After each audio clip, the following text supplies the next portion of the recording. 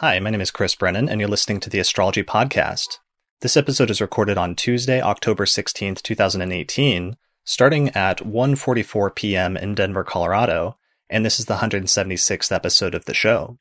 For more information about how to subscribe to the podcast and help support the production of future episodes by becoming a patron, please visit theastrologypodcast.com/subscribe. In this episode, I'm going to be talking with astrologer Tony Howard about what it takes to make it as a professional astrologer in the early 21st century. Hey, Tony, thanks for joining me. Hey, Chris. All right. So this is your second appearance on the show. The last episode we did was late last year. We did an episode with Cassandra Tyndall, and that was on how to find a professional astrologer from like a client perspective. But today I wanted to talk to you a little bit more about what it takes to actually become, or what it takes to make it as an astrologer in the early 21st century and to have a successful practice, and that there's like many different hats that you have to wear at this point in time in order to pull that off, I think, right? Yeah, for sure. And there are a lot of different choices, and there's a lot of different paths you can take. There are a lot of different paths open to folks that some folks might not even be aware of. So happy to talk about that with you today.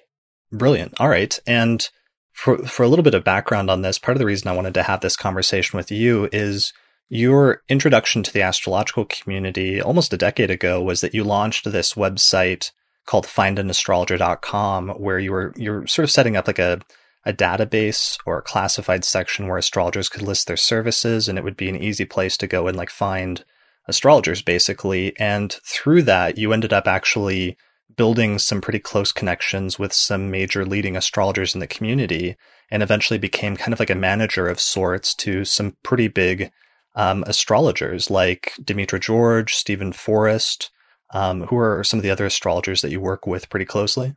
Mark Jones, Lynn Bell, Darby Costello, and Kelly Surtees. Actually, I've been helping Kelly Surtees in the last couple of years, who you know very well. Yeah, I've heard of her once or twice. Right. And a few people before that as well. Actually, technically, I started working with some of those folks before Find an Astrologer. So I was just doing that behind the scenes. So brilliant. So you've kind of played this sort of support role for some of them. And that's interesting to me because it gives you really deep sort of behind the scenes insight into what it takes to have a successful astrological practice at this point. And I thought you would be a good person to talk to then for this topic. So I recently launched a course called the Professional Astrologer course, where I'm trying to help people make the transition both into doing astrology full time, but also figuring out different strategies for how to be successful at doing it and not just like scrape by, but actually make a reasonable living doing what you love as an astrologer. So I wanted to talk to you because one of the things that seems like it's come up is that the practice of astrology and how astrologers are becoming successful is a little bit different now in, what are we, towards the end of the second decade of the 21st century. Things have changed a little bit, and it seems like astrologers are diversifying what their offerings are a little bit more than it was a few decades ago. Would you say that that's an accurate statement to make? Definitely. And it's for all the reasons that we know, it's mostly technology and the resources that we have available through technology now that have really changed the playing field. And because of that, there are more choices that just weren't available several years ago. Right. So, and you're involved in a lot of those. So you do a lot of website design work. You help a lot of astrologers to develop content for their websites, both content in terms of like writing articles or doing videos, but also doing webinars, which is a relatively new thing in the past decade or so as a common thing. You also are starting to help organize some like online conferences and summits. You actually have one coming up at the end of this month, right? Yeah, definitely, through Astrology University, which is just a labor of love, pet project of mine. Right. Yeah, that's one of your other many websites, astrologyuniversity.com, where you sort of bring together a bunch of those different astrologers for selling classes, but also doing webinars and other things like that. Yeah, definitely. Yeah, we have a whole great, amazing crew of folks delivering webinars pretty much every 2 weeks. We sometimes do more if there's a special need that arises. For instance, a really important planetary ingress like Jupiter changing signs, and if one of my astrologers just has like, some of them have really great creative muses that are not always turned on. And when they turn on, we want to kind of seize the moment. So Right. we'll do some extras thrown in there, but pretty much every 2 weeks we have a webinar going on some specialized topic. And we're also working on developing a 2 and a 4 year curriculum for folks as well. So I'll be rolling that out, hopefully next year. Brilliant. And the webinar this month is on the topic of destiny, right? Yeah. So this is a summit. So we have 14 speakers talking over 2 days. It's actually free to watch for 2 days if you can tune in while it's happening. So each talk will be up there for about 24 hours for free. And the theme is destiny and life purpose. So within that theme, I've left each astrologer a lot of free reign to kind of share anything that they want to share under that theme. And remarkably, everyone came up with a really different topic. And so it's going to be really cool. I'm excited. Awesome. Cool. All right. So let's see, where do we get into here? One of the interesting like topics of discussion today that I wanted to touch on first was we had a discussion like a month or two ago about the feasibility of, a person making that transition into becoming a professional astrologer and how easy or hard it is. And we sort of discussed that because you had partially an opinion that it can be kind of tough, or it takes a lot of dedication and a lot of enthusiasm in order to do what it takes, probably in order to make it and become really successful in the field, right? Yeah, I think we started that conversation because when people are just getting started, so what happens usually is that somebody gets a reading or they get a deeper experience of astrology and they sort of get bitten by the astrology bug and they're like, I want to learn more. And they start digging in and they think, it would be really cool to be a professional astrologer myself. I want to do that. And they don't always, because astrology is not taught at university and there aren't as many there are programs out there that are systematic, but the general public doesn't necessarily know how to find them or even know that they exist. So if you're just kind of shooting in the dark and doing an internet search, you may or may not stumble on one of those sources. Like OPA, for instance, you were talking to OPA recently, the Organization for Professional Astrologers, or any of the astrology organizations. If you just do a Google search for astrology, you may not hit one of those organizations. And so there's a preconception I come across that people think, okay, well, I'll just study astrology for like a year and then I'll become a professional astrologer. Right. And it'll all be great. Right.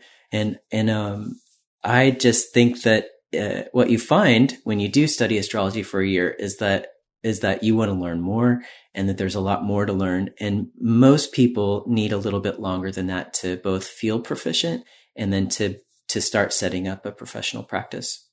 Yeah. So this is not like a get rich quick scheme. This is a major sort of lifelong commitment. And it's something that takes a while to sort of build up to. And you actually mentioned a specific time frame where you felt like you thought about 4 years is probably the point at which either most people start feeling comfortable or in which maybe it's, I don't want to say appropriate, but how would you frame that? But you were talking about like a 4-year range, maybe. I like the word appropriate in certain situations, but I think of it more as a word appropriate to you. Like there's a time where it feels appropriate to you. It's like there's a time when you feel ready. I mean, when we're launching a new career, there's always a moment where we're kind of like jumping out there before we feel totally ready. I guess, especially if we have a lot of Virgo planets, like someone I know. And so you do have to push yourself up against the edge in that moment and take a leap of faith. But there's also a moment where you just really realize you're not ready. For instance, you pull up a chart. Let's say you're practicing reading charts for the first time, where you've learned enough techniques that you feel like you can open up a chart and start to analyze it with the techniques that you've learned, and you just feel totally stumped. At that point, you might not be really ready. What I'm trying to say is, inside when you're really not ready and you really need to put in a little bit more work.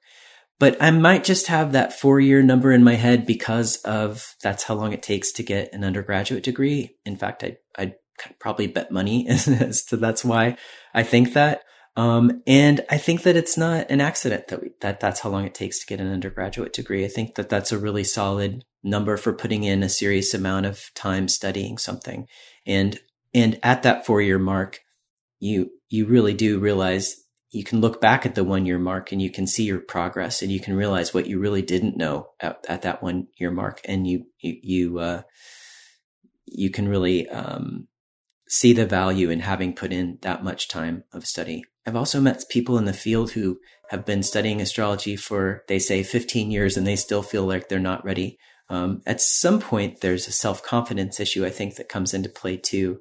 And after 15 years, my bet is that that person could sit down with someone in a reading context and talk for a good hour with them and have really valuable insights to share. Yeah, that's the tricky thing, is that there's some kind of balance there that's difficult to figure out, where some of the better astrologers, or the more thoughtful astrologers, I've noticed, will often put off making that transition perhaps longer than they should, and that they could have actually started seeing clients much earlier, but because they're aware of how much they still don't know about astrology, because it is a lifelong study, they maybe put it off too much, not realizing that nobody ever gets to that point where they're just, they know everything there is to know about astrology and they don't need to learn anything more, because in reality, even the oldest and most established astrologers in the field are still learning things all the time. Perhaps even from every new client you see has a unique chart, and you learn something unique about the way that they manifested those placements. I mean, would you say that that's the case for some of the older astrologers that you work with? I mean, are they still learning and sort of growing as astrologers in some ways? The ones I love the most are okay, because you can really see when you really know when the art is really alive in them, because they are eternally curious, and they are still learning, because there always is something new to learn. I think that every chart is unique, and every chart has something new to teach us. And even though you may have seen a Venus square Saturn before, you haven't necessarily seen it in the context of that chart that you're looking at, and in the context of the transits in the moment that that person's going through. Every moment is kind of arising anew and unique, and being open to seeing what that is and not thinking always that you know what that is, I think makes for a really wonderful astrologer. That's the kind of astrologer I'd like to sit with. Somebody who's present to the moment with me in that moment. Sure. So yeah, I mean, there's some people that maybe put that off too far, and also there's only a certain, you can only go so far with book learning, but at some point, one of the things that people have to realize is that astrologers learn a lot by sitting with clients and going through charts on a day-to-day basis, because you learn something new from each client. So there's some point in your studies where if you don't start actually reading charts for strangers, you're actually sort of stunting your growth in some way. Yeah, I agree. And I think that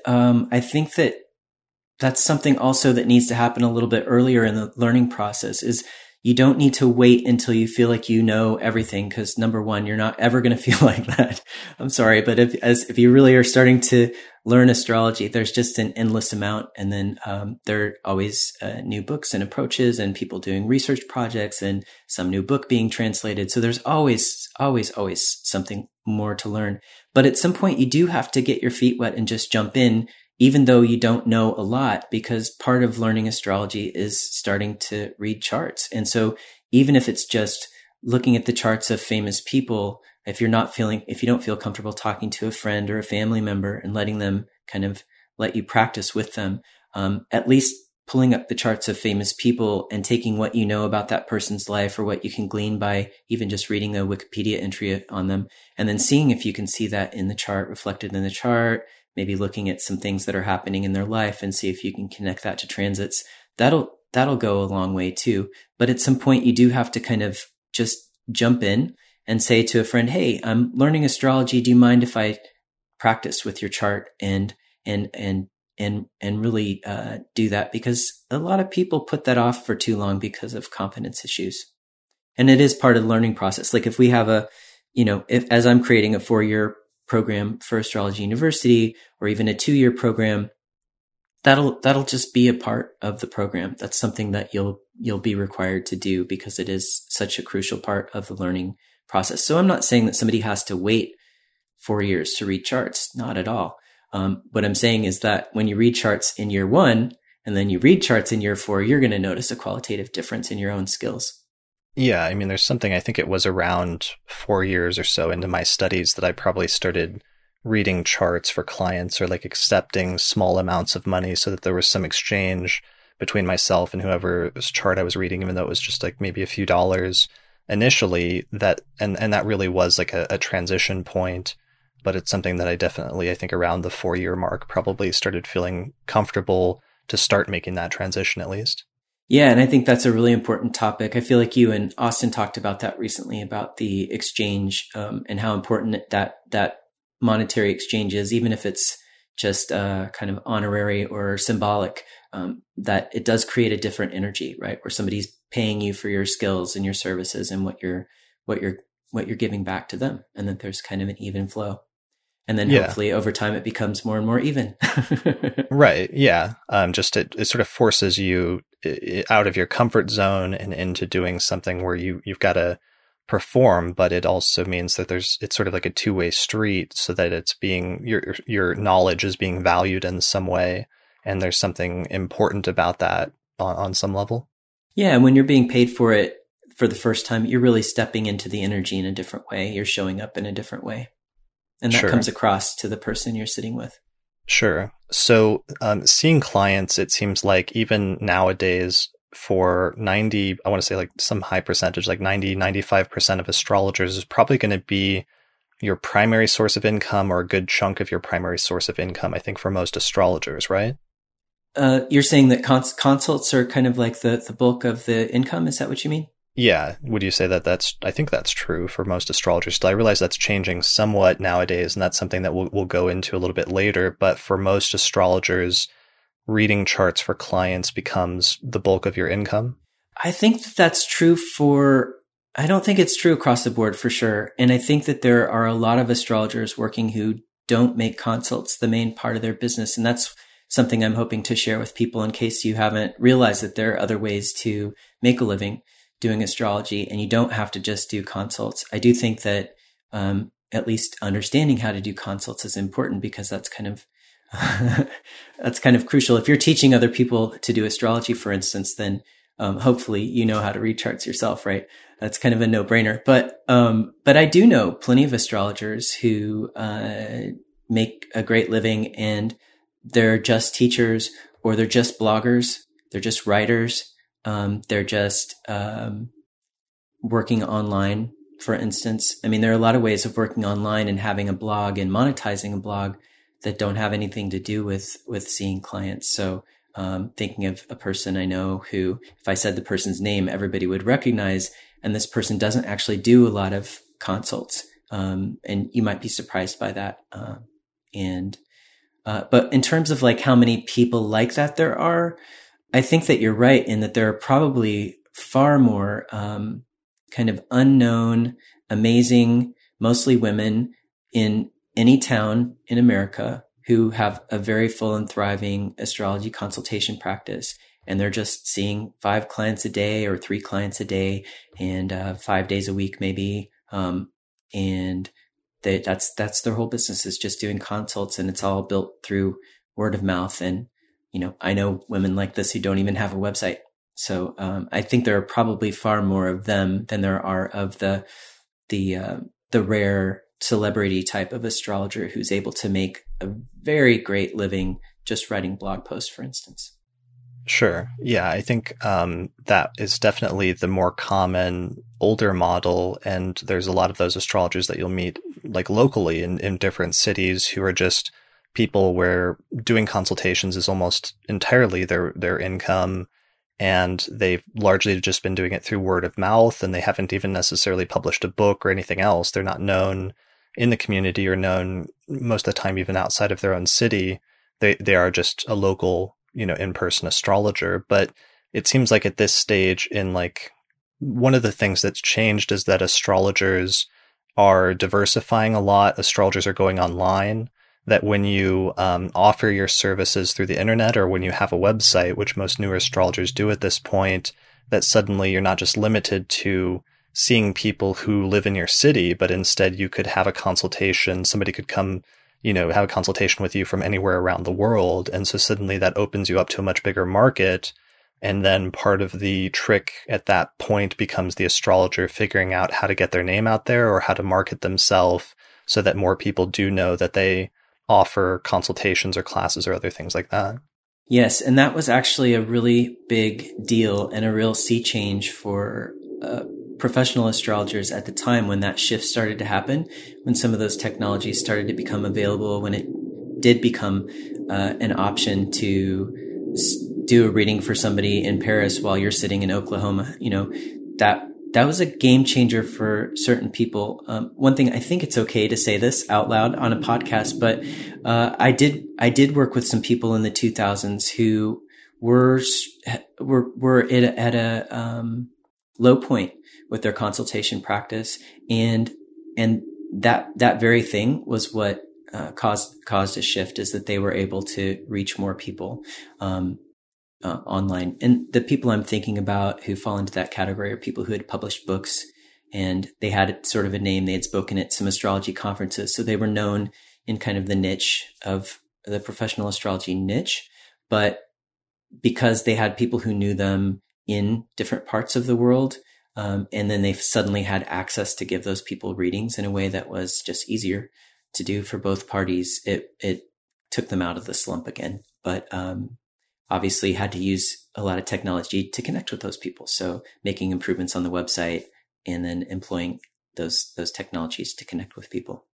Sure. And I guess that's the difference, because for, decades now, people could, have a consultation over the telephone. So maybe that's been there for a while. But the difference now is that with those astrologers, in order to know about, somebody, an astrologer that you would want to have a consultation with like that over the phone, you would probably need to have read a book of theirs or attended a lecture that they gave at a conference or something like that. So it would have been restricted a little bit more to just like leading astrologers that have published a book or something like that are well known.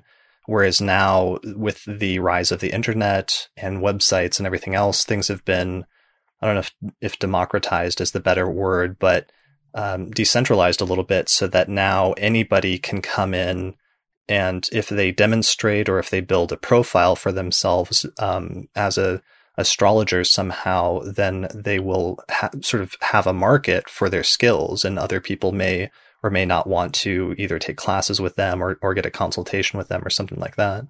Yeah, and again, technology is an important contributor there, because even though some of the folks that I've worked with could and did do readings over the phone with people overseas, you'd be surprised how much of a difference it makes just mentally thinking, I don't have to pay for this call. I can call you with Skype. It just it removes a no. It removes a barrier to getting the reading, so it creates a yes. That just for some reason it facilitates more people saying yes, even though actually paying whatever the price a minute would be for a long distance call back then, which actually wasn't cheap. Now that I remember it, it was like there's the cost of the reading, and then there's also the cost of the hour and a half or 2 hour long distance call, and so that could create a no in somebody, where knowing that you could do it for free on Skype would create a yes. But then also just websites, being able to create a landing page for somebody that kind of describes you and your practice, that tells people what they can expect, that just makes you look more professional, a lot different than your friend saying, hey, you should see Chris Brennan for a reading. He's a really great guy. And the person just totally has to go on your word without knowing a thing about you. These days, they can say, oh, Chris Brennan, let me just write down, does he have a website? They'll say that, oh yeah, it's visit him here. And then they'll go to your website, and then they see a picture of you. They can read your bio. And if your website does a good job of communicating with them as a kind of a new client, they can either know instantly whether they resonate or not, but also see that you look professional, at least that you look professional, because with websites, we can also make ourselves look professional and then not really be professional. So for business to work, you have to do both. You have to really show up in both ways, but you can show them, yeah, hey, I'm a serious astrologer, and when they land on your website, that's really obvious. Right. And it seems like, so it really, like the name of the game at a certain stage becomes, it's like you make the transition into doing astrology professionally and seeing clients, and that's half of the sort of battle. The other half, though, then becomes content creation and getting your name out there and drawing in or building an audience somehow. And it seems like that started at first about little over a decade ago. It seemed like blogging was really the very first way that that started happening. I mean, maybe a little bit before that would have been just like writing articles on web pages, but I really noticed in like the mid 2000s that blogging became a big deal in the astrological community. And there was a lot of astrologers that were getting into that as a way of generating content and like drawing in traffic, because every time you would write an article about something, people would do a search on Google. And if you wrote an article that dealt with that topic or had those keywords in it, then they would be drawn to your website, and then they might end up getting a consultation with you or something like that. And that was like the first sort of stage or like era in that new form of like astrologers building a profile for themselves just through their writings online. Yeah, again, technology providing people access to reach people through their writing. Whereas before, in the 80s, astrological publishing kind of had a heyday, and we sold a lot of. I think this is true, that we sold exponentially higher numbers of astrology books then. Although we're actually in kind of heading towards a peak right now. We're in an increase right now again with book sales, and especially over the next year, you'll see a lot of major publishers publishing astrology books, whereas for a while there, they weren't, because the sales just weren't there. Whereas the sales in the 80s were great. But to get a book published, you had to go through all the traditional routes, right? You had to, submit a manuscript. You had to have an agent. You had to have some reason to be published in a lot of cases, or have written a really killer book and have a great agent and have all of that working at once. But you could also have a really great book and not know the right people, not get the right agent, for whatever reason, not get your book published. And then boom, you were just totally denied access. Whereas the internet, websites, blogging basically opened up access to people who couldn't go through those traditional routes to get published. And now you can create a blog yourself. And then, of course, in the late 2000s, as print on demand publishing became more accessible to people, now you can self-publish, and self-publishing doesn't have the stigma that it had in the 80s. Lots of vehicles open there for people to be able to work as astrological writers, which there are people who you can make a living. Like if that's your thing, like you love astrology and you love writing, and maybe you're just not as comfortable doing readings with people, or you don't want to, but you can read the astrology of the moment. You can read the transits that are happening and analyze politics, for instance, or you can read the transits that are happening and analyze films. I love looking at films and astrology and what's in the films and even in the actors' charts. And that just fascinates me, and I love writing about it. You can actually make a living doing that. So I like telling people that, because you may not realize that you can, and you totally can. You have access to do that now. Now, I also know people who, if you're blogging, for instance, you need to also get some skills about how to monetize your blog, because just writing the blog and getting a big fan base, that's not going to make you money, because as you already know, you're writing the blog for free and the fans are reading it for free. So you have to have some way to create a financial exchange there. So you'd have some people mistakenly think that like AdSense or running ads, that they're going to make a bunch of money doing that, but that's actually not realistic, because you have to have like just tons and tons of like millions of hits in order to really make much through ads. Yeah. And again, in the 2000s, when it was new, you could. I mean, the reason why that myth is out there is because there was a time when you could, but like you said, it's a different landscape now, and you can make some money. But I think one of the things you said at the beginning of our talk is that you need a diversified approach. So even with a blog, you can use AdSense, or you can have different ways of monetizing ads, but you need some other approaches to building income as well. Sure. And so the primary thing is you have your writings that draws in traffic, and then you will offer like your consultations as your primary thing, but also perhaps offer classes, online classes, or recordings. I know recordings and selling, different types of recordings of lectures and other classes has become a big thing. And that's something that you really encourage, I think, all of the astrologers that you work with to do pretty regularly, right? Yeah, the intention there was just a little bit different in that I'm working with a lot of astrologers whose work that I love. And in some cases, I'm just really interested in having them share their teaching in a way that's being recorded to for posterity to kind of maintain, to have a record of their teaching in the world that we can all benefit from and access, because there have been astrologers. There's astrologers that I know, for instance, Charles Jane. I love studying declination, and he, in the last, I don't know how many years, 50 years, he knew more about declination and worked with declination more than any other astrologer I know. And I would love to be able to hear him teach a class about declination. He wrote a few books. They're just famously difficult to read and to interpret. And they're the kind of books that, I read it and I have a million questions that I want to ask him because I didn't quite get something, or I want to know how that can be applied because some of the books are really technical. And so if somebody like me had been around to record him teaching back then, I would be really eternally grateful. So I'm trying to record some of these great astrologers that are living now, so that we have a record of their teaching in the future to refer to. And so, Sure. But also if you're a new astrologer and you're building a business, or if you know that you want to teach, some people just have a natural affinity for teaching, and that's kind of what you want to set your sights on.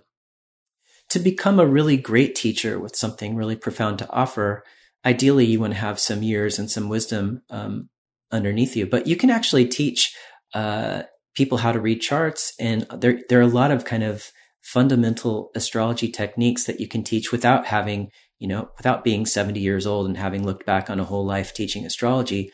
I mean, that astrologer is going to have a different kind of wisdom to give you. But in terms of like understanding that there are aspects and what an aspect is and what you're looking at when you look at a natal wheel, all of those things are things that could be taught by a younger astrologer. So there are definitely ways, there's definitely room for even younger astrologers to make a business teaching other people what they know.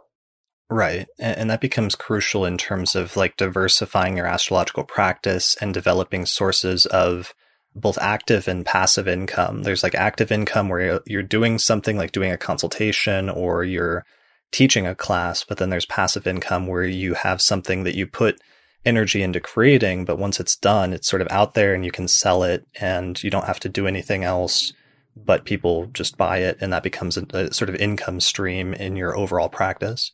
Yeah, like a book. You can also do subscription services that are kind of built on a model of constantly creating new content. But once the content's created, it starts to snowball over time, so that there's a massive content created, so that a new person sees that with the subscription, they're getting this new content, but they're also getting access to archives of 3 years of content. And then that's a big selling point as well. Right. I know you and Kelly have been experimenting with that a little bit with her monthly forecast series, right? Yeah, definitely. That's basically a series where Kelly's giving insights about the astrology unfolding in the month ahead. So it's a very in the moment, important and helpful in the moment kind of content. And that's something that people are really interested in hearing what Kelly has to say about that. There are a lot of astrologers creating that kind of content. It's definitely one of the ways that you can make a living doing astrology, is to create an app or a subscription service where you're kind of telling people what the transits are that month. Not unlike what you're doing in the podcast each month with Kelly and Austin, where you're looking at the month ahead and you're kind of all talking about it, where you guys are all kind of talking about the energies together, and it's a conversation. If you were creating a product for yourself as an astrologer, you'd basically kind of imagine that you're speaking to a client, and what would you be saying to that client about the upcoming Venus retrograde? What are the tips you might give them to navigate it? What are the ways you might have of recognizing that transit and recognizing that energy in their life? And then, of course, coming from whatever astrological approach you have and whatever philosophies you have, you would build all that into what you're sharing with folks, but you'd be addressing it to everyone in general versus what you would be doing in a reading where you're looking at someone's specific chart. But there are definitely, these transits are happening. If you're just looking at transits, for instance, like where the planets are in the sky today, they're unfolding anew every day. You can track the moon. A lot of people track the moon, and that's their gateway drug to astrology. And it's also their gateway product to create with astrology, is to talk about the moon. The moon, when we talk about the moon, it's just not as far off to understand as if we use the word Uranus, for instance, where we just have an emotional connection to the moon. It just seems simpler and easy to get. And when you talk about the moon cycles, like the phases of the moon, the full moon, the new moon, a lot of people will talk about new moon and full moon phases. And that's something that the general public can easily understand, a little bit easier to understand than saying, as soon as you say Uranus is square Saturn, you've lost a ton of people. But if you say the full moon, people are like, oh yeah, I know what the full moon is. They get that. And then you can start talking about astrology from there. Yeah, it's interesting. Astrologers choosing what their market is and what their sort of target market is partially based on what level that they're going to talk about their astrology at. And there's like the most general level that has like the largest audience. And then it sort of goes upwards in terms of the more and more advanced you go in terms of how you're going to talk about astrology, the smaller and smaller your audience becomes within the astrological community or relative to the astrological community versus the general public. But I do see different astrologers that target different audiences really based on, I don't know, what their own interests are, or just, I don't know, I guess partially it's conscious. Like people do make a very conscious decision about what audience they want to target with their teachings or with their content creation. Yeah, definitely. That takes us into a big subject I'd love to flesh out a little bit, which is about finding your voice as a professional astrologer. Because there's not just one right way to do it. And one mistake people make in general, not just in astrology, but in a lot of kind of people-focused careers or personality-based careers, is they think, okay, I want to have the most clients I can have, or I want to reach the biggest audience I can reach. So I'm going to adjust what I'm saying to reach the widest audience. That's a big mistake that people make. It's a rookie mistake that a lot of people make, even as a blogger. If you're starting out with a blog and you're like, okay, normally I would say it like this, but you find yourself self-editing because you're like, I don't want to say this because it might not reach this particular type of person or it wouldn't speak to everyone. Don't do that. The biggest way to your best audience is to totally be yourself. So fully step into your energy, speak in your voice, use the words that you would use and don't self-edit. I mean, of course, correct mistakes, correct your typos. I'm not saying don't correct your typos, but definitely, work at finding your voice. I mean, and you're not necessarily going to fully be in your voice. Like if you start writing a blog tomorrow and you haven't written one before, again, in a couple of years, if I talk to you, you might have a moment where you could look back and say, that's when I really found my voice in my blog, right? You can really see a shift in my blog entries where I stepped into something. And that just comes through having done it several times, having done it repetitively over time. Whenever we do something again and again and again over time, we can reach a level of mastery. That's one of the promises of Saturn. But it's important to have that be the goal is to be stepping fully into your own authority and your own voice versus just trying to reach everyone. So don't make reaching everyone a goal. Because what happens when you're yourself is people show up and they're like, oh, I really like this Chris Brennan guy. I really resonate with just how I like the tone of his voice. I like how he talks. I like what he's saying. Versus some other people who are like, I don't know. I found him kind of boring, or even people who are averse to them, to you. You don't want those people in your audience, right? If they don't like you, you don't want them, right? You don't want to be half of you, because if you're only half of you, your audience is only going to half like you, right? So you want people to be all in, because those people are going to be your biggest fans, and you want your audience to be made up of your biggest fans. And then you create a mutually beneficial kind of energetic where they're dying to hear what you have to say and you're dying to tell them. Yeah, one of the advantages I've found to being genuine and adopting your genuine voice is not burning out and being able to stick with it in the long term. Whereas if you're doing something that's not genuine to your own voice or your own approach, it's going to be harder to stick with that consistently over the long term, because you're going to end up hating that you're constantly not able to, present yourself as you really are in some way. Such an important point, because I think that to me, the remedy for that is keeping open to change and being open to growth in yourself and allowing yourself to shift. And you may find out that you sort of start writing moon phase articles, and that you kind of develop an audience for that. And at some point you discover some technique or some new insight, or you're working with it in a totally different way. Allow yourself to grow and shift into that new thing, and just be really transparent with your audience in those moments. Just say, hey, I have loved talking about moon phases with you guys, and I know you're really into it, but I'm really into this other technique or this other thing now, and I'm really excited to share that with you, and then take them on that ride. I've seen astrologers who have really public online personas who go through this, and it's always a risky transition, especially if the thing that you're switching to is really dramatically different. Like, for instance, I used to be a free will based astrologer. Now I'm a deterministic astrologer.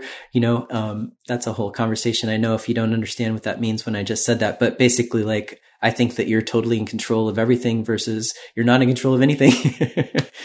If you make that shift with your audience, you're going to lose some folks. But if that's who you authentically are now, just tell people what's up, and then put your eggs all in that basket, and those people will show up for you too. So the beauty about the internet and that, again, the access to technology that we have, is it's not like the old days of traditional, where all we had was traditional book publishing. So that if you made that kind of change, you didn't even have a kind of real-time way of communicating those things with your audience.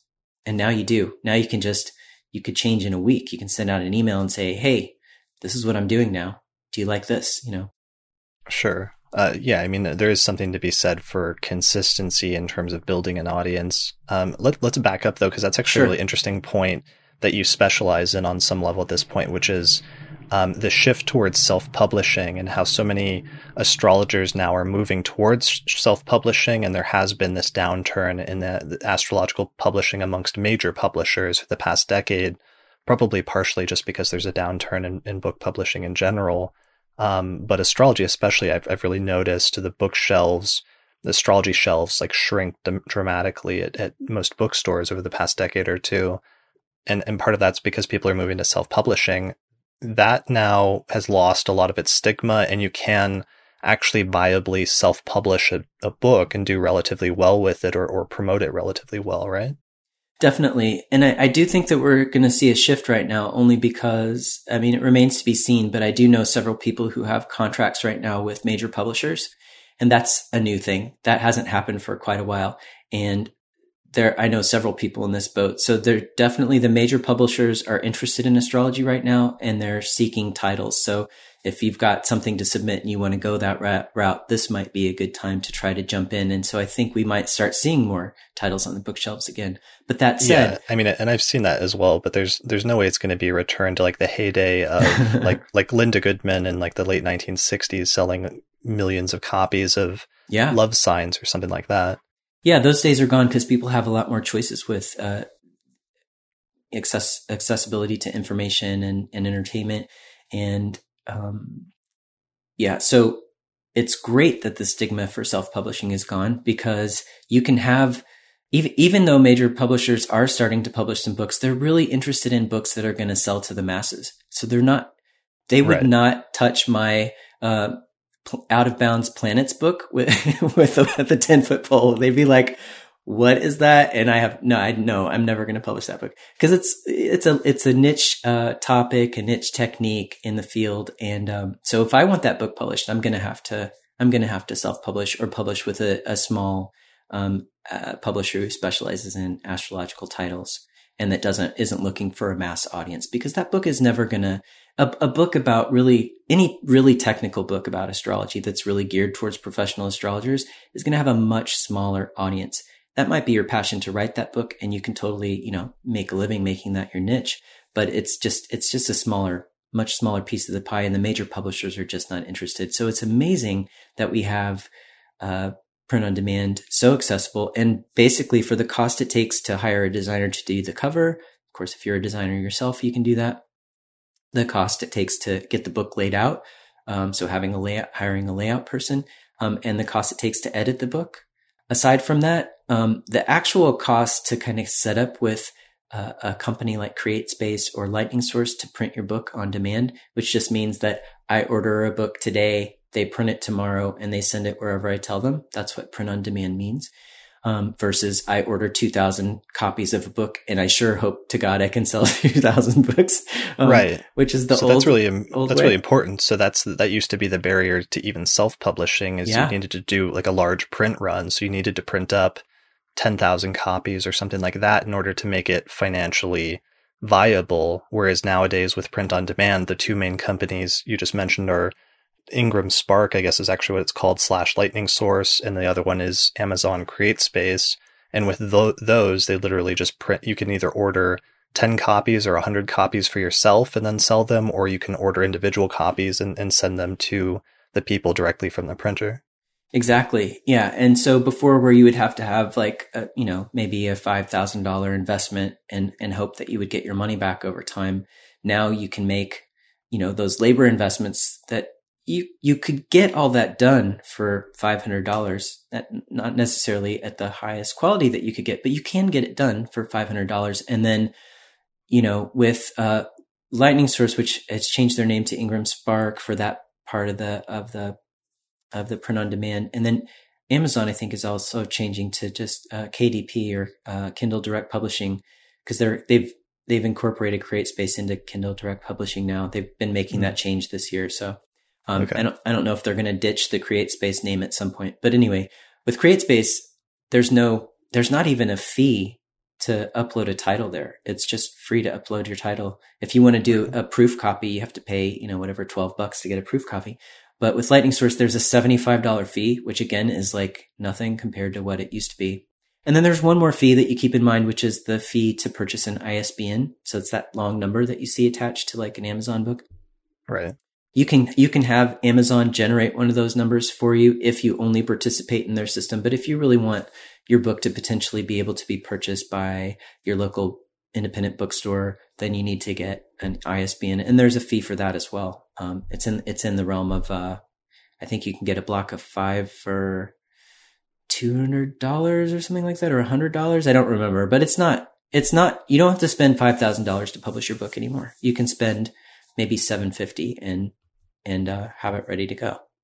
Yeah, and that's a huge deal, because I remember the tail end of that about a decade ago, where Ben Dykes, his first book, his translation of Guido Bonatti, he had to spend like a ton of, I think he had to take out a loan or something like that in order to print up, a bunch of X amount of like 1,000 copies or something of this big, thick, hardbound book, and then eventually had to make that back through sales of the book. And then eventually, once he ran out of copies, like that was it for that print run, unless he did another print run. But then eventually over the past decade, he switched to these print on demand companies where he doesn't have to worry about that anymore. And that's become a decent part of his income, is publishing those different translations of ancient astrological works, where he publishes a new one every few months, it seems like. Yeah. And it also kind of frees up your creativity too, because in the past, where Ben would have had to basically become a Bonatti salesman for the next few years to try to sell that book. Instead, right, he can just put the book out there and then keep focusing on wherever the creativity lies for him in the moment. And of course, he'll continue to sell the Bonatti book, but he won't feel the pressure. Like, I've got 2,000 books sitting in a warehouse. I have to sell them and I have to get my money back. That creates a kind of pressure where it has an impact on your work. And so the POD system creates a kind of creative freedom too, which is kind of cool. Yeah. I mean, the downside, of course, is there's probably some lower quality, a lot more lower quality books on the market than there used to be, which is obviously one of the issues also with blogging, is now, even though it's lowered the bar to entry for a lot of people, and everybody, regardless of what their background or like financial situation is, can now, teach astrology or talk about astrology. The quality is still not quite as good as having some of those barriers to entry, even with simple things like, publishers hiring an editor. That really makes a difference. And sometimes newer astrologers that are just getting into self-publishing don't realize the advantage of some of those professional services, like hiring a professional editor or a professional layout person or somebody to make diagrams for you or what have you.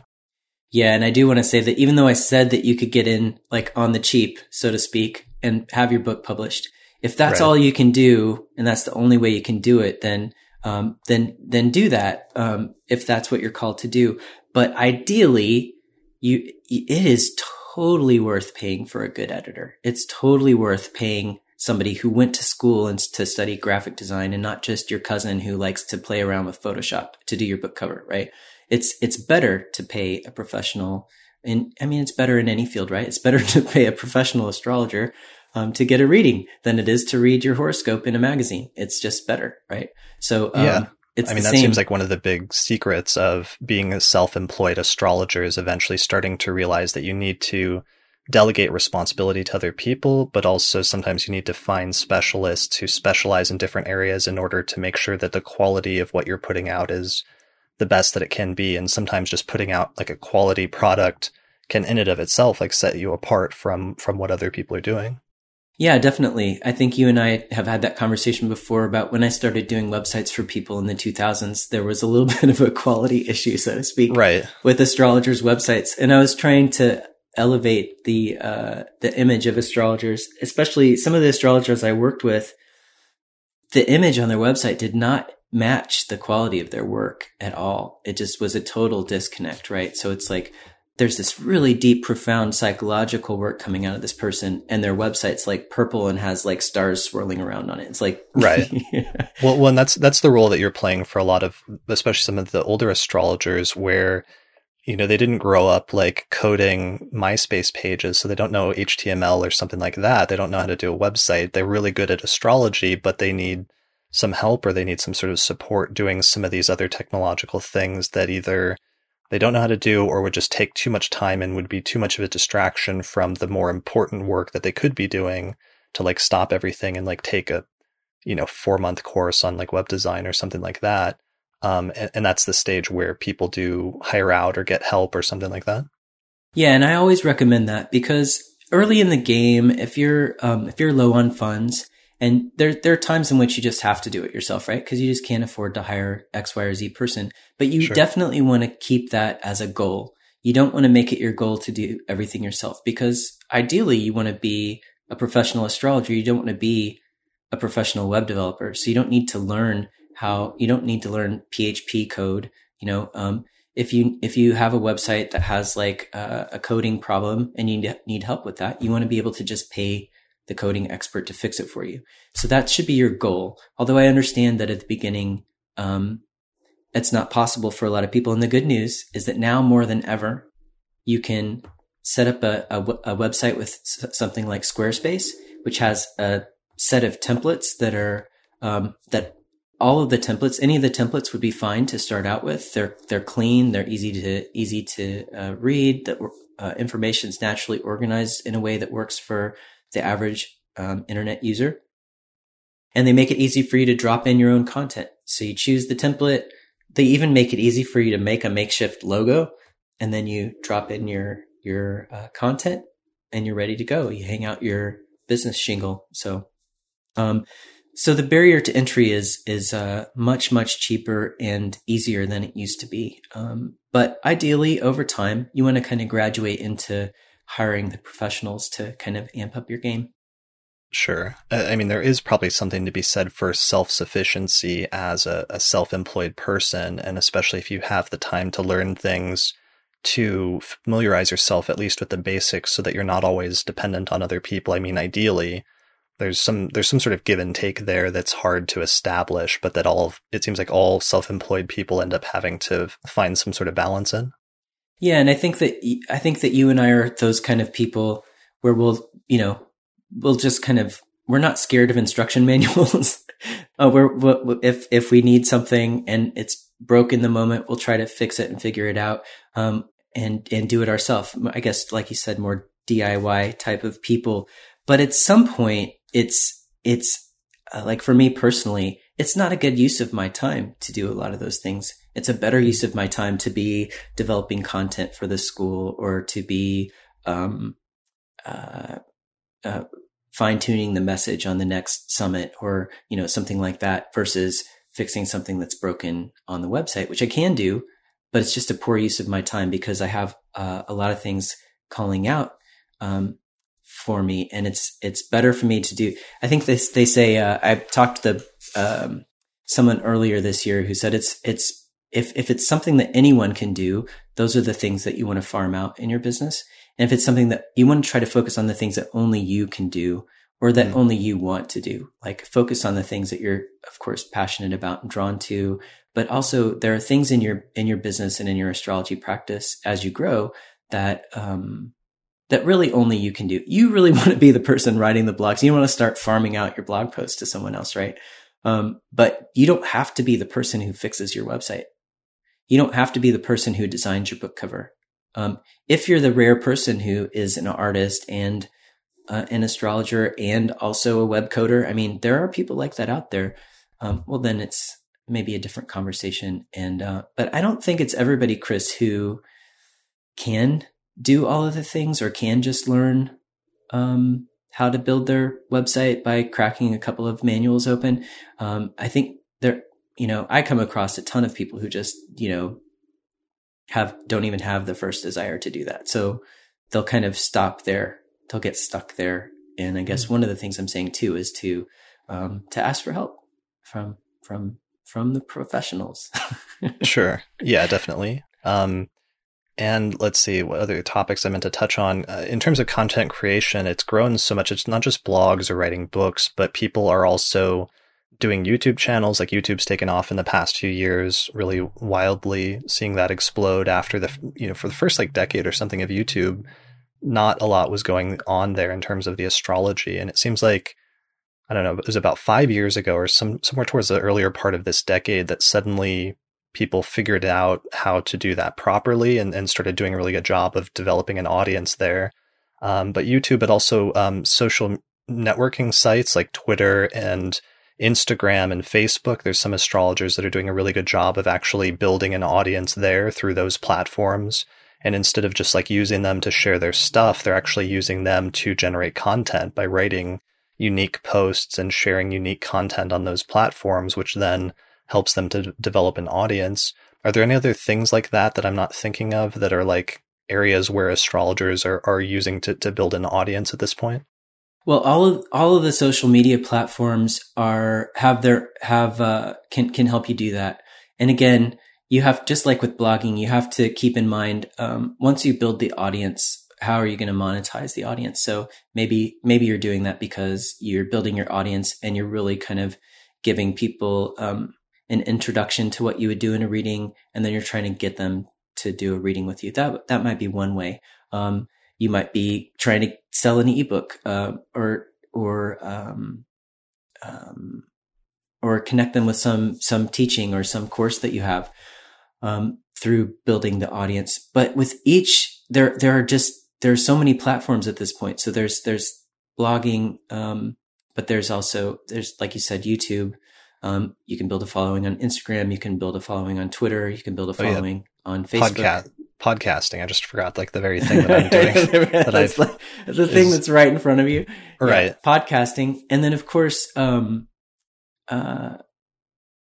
we talk about monetizing things, we can't not talk about Patreon and crowdfunding at this point, which are also, again, something that technology brought us in recent years that have made it more possible to connect with those fans that I was describing, who are like your rabid fans, the people that you're really connecting with, that really love your work and want to support your work.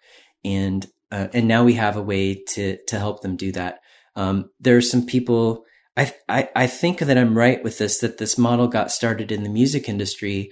I know one person in particular who made this model work where, even before the website Patreon existed or GoFundMe or, I don't know all of the names of the crowdfunding websites, but before there were any crowdfunding websites, this person set up a subscription model where she was happy. So I'll just give you a little tiny bit of backstory, which was she was having trouble getting her records produced by, any of the big labels anymore. So she had been sort of popular at one point, and then her popularity waned a bit. And then she was kind of not, they were like, yeah, we don't want to put another record out. But she was still producing music and she still had an active fan base. And so she created a subscription product for them where over email, and she just used PayPal, you could PayPal her $30 a month. And what you would get in return is every month she would record something in the studio and you'd get a window onto that. it's not unlike what we're doing now with Patreon or with podcasting, except it's just at a more polished level. And we're giving people a really easy way to do it. Like with Patreon, it's super easy to contribute to someone's work that you love. And then we're also just setting up this great model where people can support the things we love, in a really direct way. And what people are like you are doing with the content, which is so wonderful, is because you're getting that positive feedback, you're also able to create content that really serves them. You're able to say, hey, what do you guys want next month? What this woman did with her music business was she would give them a piece of work in progress, and she would say, hey, what did you like or not like about this song? I'm still working on it. Let's work it out together. I had this idea to put this in the chorus or this, which do you like better? And then it was this interactive creative process where they created, and then by the time she got to the last iteration of the album, it was like an album that the fans just like not only love, but they had helped make. So that's all possible through crowdfunding. And so it's I think I might have got off topic from the original question, but I think it's just a really great, it's another great source of income that I think is both, it's positive in the sense that it makes it possible for people to do work, but it also makes it possible for the fans of the work to connect and participate in a new way that they couldn't before. Back in the day, it was like, go to the record store, buy the record, listen to the record, go to the show, possibly absolutely no interaction with the artist or the process or any of it. So even having a window onto the process, but then getting able to participate, that's amazing. Yeah, and it's made a huge difference for me. I mean, just in terms of improving the quality and the consistency of being able to do this as much as I do would not be possible at all. And if you look at the first few years of me doing the podcast, it was very sporadic, and I would do an episode like every few months. And it was only once I started having that support from the patrons that I was able to do this consistently, 4 episodes a month, plus the bonus episodes and everything else for patrons. So yeah, that's huge. And that's a completely new thing that's just really emerged in the past few years. There's probably other like emerging technologies and markets like live streaming that I think people haven't really been fully tapped into yet in the astrological community, that I'm looking forward to seeing what happens with that and who will figure out a new way to use it. Yeah. And video is huge right now. And video is really important to kind of wrap your mind around if you want to be the kind of astrologer who has a personality-based business. Again, if you're like working on your consult business and you just want to do consults and you don't want to have a blog and you don't want to be on the internet, you don't have to be to make a living as an astrologer, to have a thriving consult practice. I know a woman here in Portland who sees 5 clients a day, 5 days a week, and she's never had any of those things. And she's, obviously totally successful if she's booking that many readings, and she's been doing it for years, and positive feedback loop there. It's just that these technologies have enabled us to create other positive feedback loops with our clients and our fans. And it's just way more accessible. And I would also say, just to somebody to people for encouragement, whether you're interested in making a blog or a podcast, that don't get discouraged by the fact that there are already so many out there. If like you're really called to do it and you're passionate about it, do it, because to my earlier point, you're going to do it in a way that's different from me, that's different from Chris, that's different from, anybody else who has a podcast or a blog or a website, or a YouTube channel. You're going to put everything through your filter, and you're going to speak in your voice. Recently did a summit, a side project summit called Fresh Voices in Astrology. And I had an intention there of bringing in people to honoring and celebrating diversity.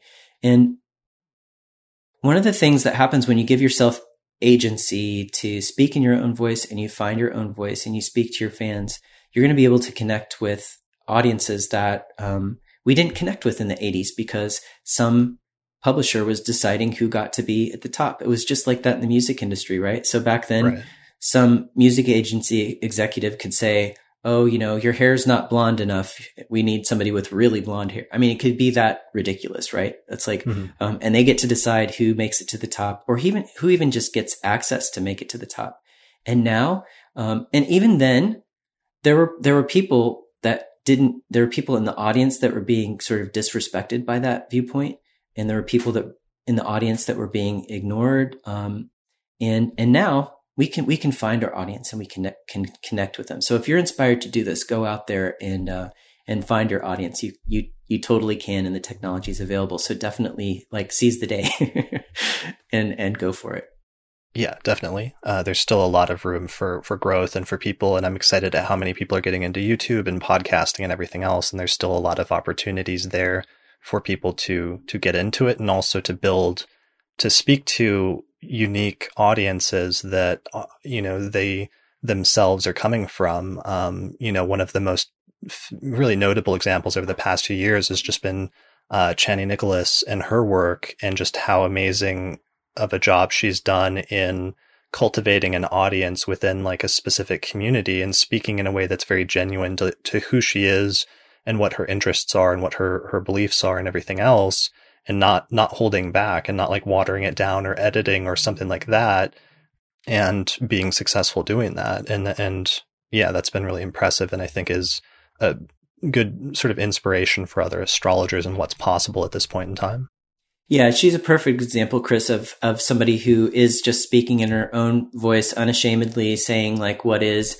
And if she had presented a book idea back in the 80s to somebody, and she might have been rejected, right? She might not have gotten a platform to speak in her voice. So, but yeah, she's a great example of like what to model in terms of, not like, don't, try to say what she's saying, but in terms of like, she's just being wholly herself.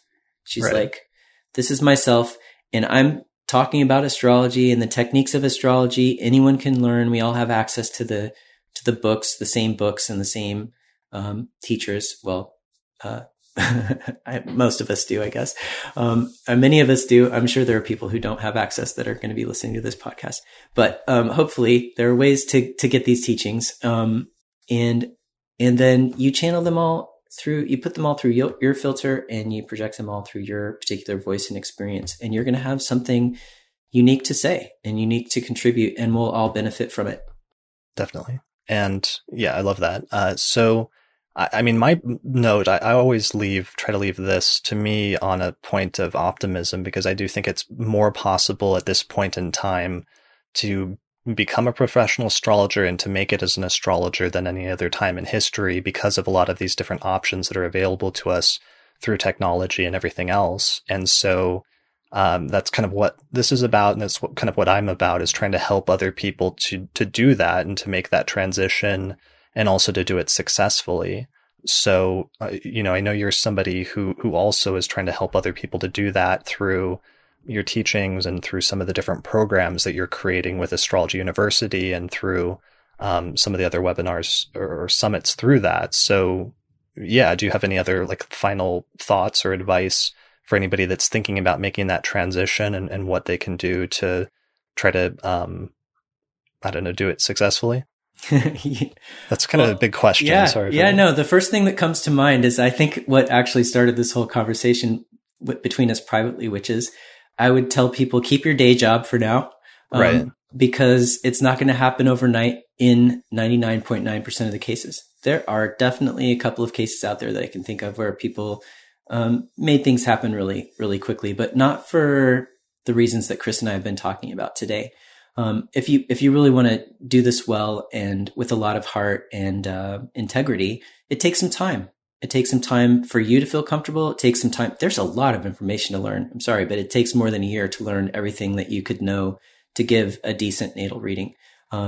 If that's all you did for a year was just study astrology, you could be exposed to the information, but some of the concepts are deep enough that even if you read it in a book today, you haven't really learned it, right? So like Chris and I were talking about earlier, you learn the technique, but then you start applying it to charts plural, right? You don't just apply it to one chart and then you get it. It's not like a math problem, right? Where you've just worked out the problem and now you understand how to do that kind of math problem.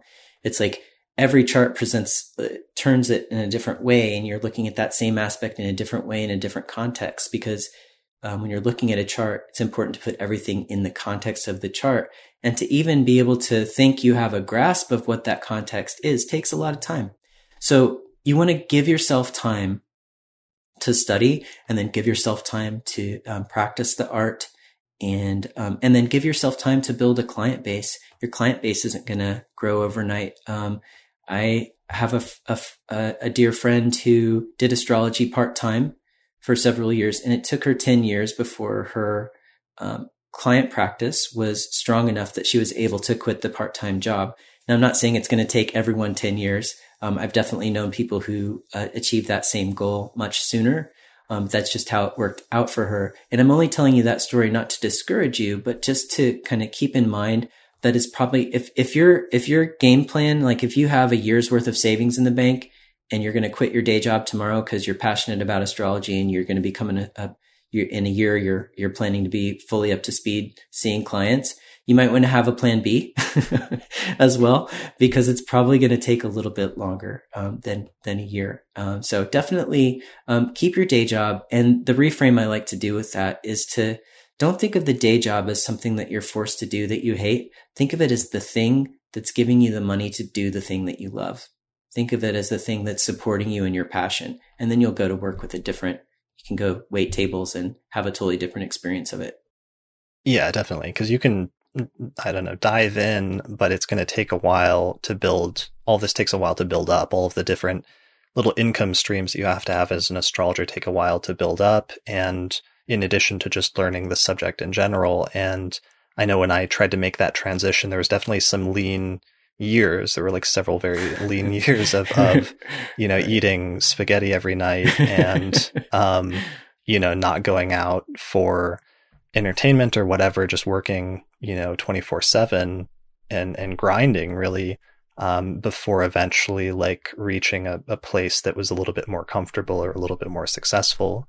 But I feel like people like me and Austin and Kelly and other people are examples that it can be done and that you can have success in that field if you put in the work and the effort and have the patience to see it through in the long term. Exactly. And that's what I'm trying to get across to people. I mean, the amount of work that you put in, Chris, alone, I mean, it's just, you have to be that passionate about astrology, right? Right. That's a really good, like, first rule is, are you very, very passionate about, because you need to have an overriding passion and interest in this subject in order to see yourself through the hard times if you want to make it as a professional. Yeah, because if you're like me, to the outside person watching you spend 12 hours that day, do whatever it was that you were doing, that might look like you were working too many hours to them. But to us, it's like we love the work, so it doesn't always feel like work, right? It doesn't. Right. If you love what you do, then the hours are just like, they're about getting tired and needing to go to bed. It's like at some point you need to stop so you can go to bed. But it doesn't feel like 12 hours working in a factory, for instance, where you're really not connected to the work and it's not your passion or your calling. So the thing about putting in all these hours to learn astrology is it's fun. It's amazing. It's exciting. It's interesting. It provides endless avenues for creativity and exploration. So I definitely recommend it if you're interested in, and you are, even if you're curious, to kind of dip your toes in and check it out. Because it's a really wonderful and fulfilling career to be involved in. But it's also not something that you're going to be able to kind of do overnight. You can't go to a weekend astrology training and become a professional astrologer, even though you can find those trainings out there. But I'm just going to tell you right now, don't waste your money. Do Chris's program instead, because you're going to get a better head start and a better foundation. Sure. I've seen. Or I guess not to sound like we're only hyping your stuff, but do find a reputable astrologer and do a program with them, versus like somebody who's, if they tell you can be a professional astrologer after a 2-week course, definitely raise your eyebrows and look for other options. Right. Yeah. And well, that's one of the things that's nice these days is that with the internet and everything else that's happened, is you can study more directly with some of the leading astrologers in the world than you could at any other time in history. And there's something really special about that's unique. And that gets into a whole separate issue about like certification and like astrology organizations and stuff like that. But we will save that for another discussion. Okay. Really quickly, let's talk a little bit as we wrap this up. This is pretty much the end of the discussion, but I did want to mention again because I'm excited about this summit that you have coming up. So really quickly, could you just remind me what that's about later this month? Sure thing. So it's called Astrology, Life Purpose, and Destiny. And I chose that topic because it's kind of, there's a little bit of a hook in it there. It's a kind of a leading topic, but we're all really, a lot of us come to astrology to kind of find some answers to those questions. The truth is that it's my opinion that astrology can't just 100% give you the answer in a way that's going to just work and make everything in your life perfect. That's a dream that a lot of us have, but it's really not a reality. But astrology can provide some kinds of answers to these questions, these big life questions. What's my life purpose? Or what is my destiny? Do I have a destiny? Is destiny real? Is destiny a thing? These are all big questions that there's not simple answers to, but astrology can engage with them in a way that other disciplines can't, and in a way that's really, again, beautiful, creative, interesting. And so it can lead to some beautiful, interesting, creative conversations and thoughts and inspiring lectures, which is what we have planned for you. At Astrology University, I try to have a diverse group of astrologers with different viewpoints and backgrounds. So you're not just going to find, a one type of astrology being practiced there. Although at this point, we do only have Western astrologers. We don't have any Vedic astrologers in our crew. Although at some point I could totally see that changing, but just again, to be more well-rounded. But we have some people who call themselves evolutionary astrologers, psychological astrologers, traditional astrologers. So a lot of different viewpoints, and even among them, different viewpoints to share. So they're all kind of looking at these questions from different angles. And each presenter is going to present for about an hour. And there's going to be 14 presenters, so 7 talks each day. And you can watch the summit for free for 24 hours each day, so for a total of 48 hours. So you can tune in at astrologyuniversity.com. You can find a link there on the homepage, and signing up is free. If you can't attend for some reason, we give you the option to be able to purchase the recordings afterwards. So don't feel like you're missing out if you have to be on vacation that weekend or something. Definitely do your vacation instead of the summit. Right. Yeah, so we have a lot of great seasoned astrologers wrestling with some of these big questions. So I hope you can tune in. Yeah, you've got some friends of the podcast, like Kelly Surtees. Mark Jones is going to be giving a talk there. Lynn Bell is going to be giving a talk, and there's also a number of other great astrologers that haven't been on the podcast before, like Stephen Forrest, Darby Costello, Frank Clifford, Jason Hawley, Greg Bogart, Kira Sutherland, and several other people. Yeah, so, definitely. Yeah, and if you haven't heard some of those names, definitely take the opportunity to tune in free and see if you resonate with some of them, because you may find somebody new that you resonate with. Yeah. So it's a live thing. It's October 27th through the 28th, and it's completely free if you attend live. And then afterwards, I'm sure for those that only listen to this next month or something, you'll be selling some sort of recordings package or something eventually, right? Yeah, definitely. You can actually sign up for the recordings now if you want. It's called the All Access Pass, and but it'll be available later too. So if you totally miss out and you're listening to this a month later, you can totally still get the recordings, and we threw in some bonuses there too. So yeah. Cool. Well, people can find out more information at astrologyuniversity.com. Awesome. Thanks, Chris. Great. Awesome. Well, thanks a lot for joining me today to have this discussion. I really appreciate it. It was good talking to you. And if people have any questions, they can leave them in the comments section below on the website or on the YouTube page for this episode if you're watching the video version. And other than that, thanks everyone for listening, and we'll see you next time. Awesome. Thanks so much, Chris. All right. Thanks.